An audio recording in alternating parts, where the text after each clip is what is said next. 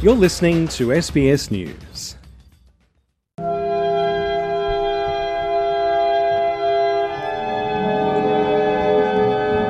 It's an enduring love story written by a 19th century Russian composer and now performed by a Ukrainian dancer. This moment from Swan Lake was showcased to an Australian audience with elegance and poise. Enjoying the story were 2,500 people at the Ballet International Gala in Sydney. The star is Yana Salenko. It's her first time in Australia, but the crowd applauds her like she's one of their own. Her love for ballet started at the age of 12 when she was growing up in Kyiv. It's a time she remembers with closeness. As a child, I had a beautiful memory, and it was history, and of course it's beautiful places to be, and I remember warm summer and cold winter, and the winter it was full of the snow, and it was just enjoyable to be, and ice skating and playing with the snow, and summertime too hot that you just burn your skin, so it actually was different weather, just was to enjoy to be in Ukraine. 20 years on from when she first started ballet, Yana's profession has taken her and her young family around the world, including to Australia for the Ballet International Gala. Russia's invasion of Ukraine has given her work extra significance. For the past 12 months, she's been organising shows to raise money for her country of birth. When it started the war, and I had idea what we can do with our art, what we can bring it, and maybe it's help for the Ukrainian people.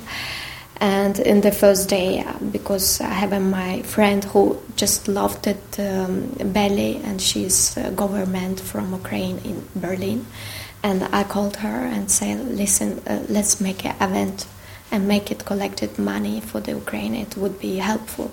It was amazing, and we collected this money, and we collected and we give for hospital for instruments in Ukraine. Also in the crowd was a handful of displaced Ukrainian women who were given free tickets to see the show.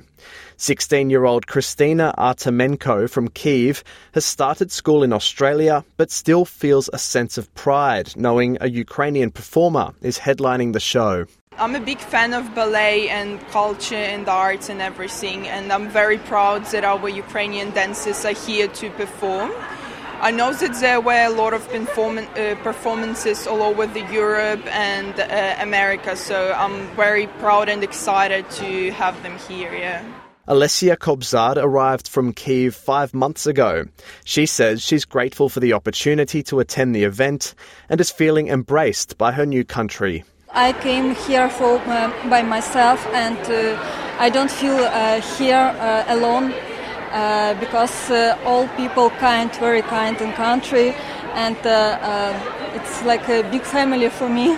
Alina Olenko fled the violence in Kharkiv, close to the Russian border.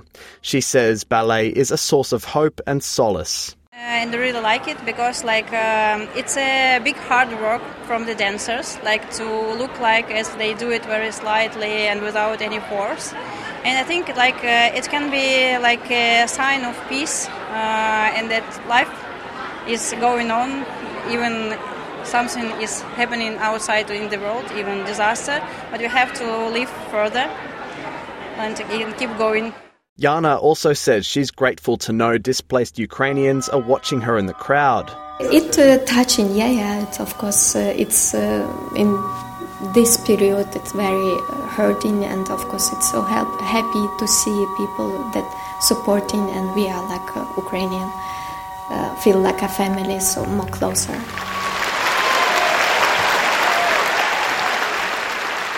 Tasso Cusi, SBS News.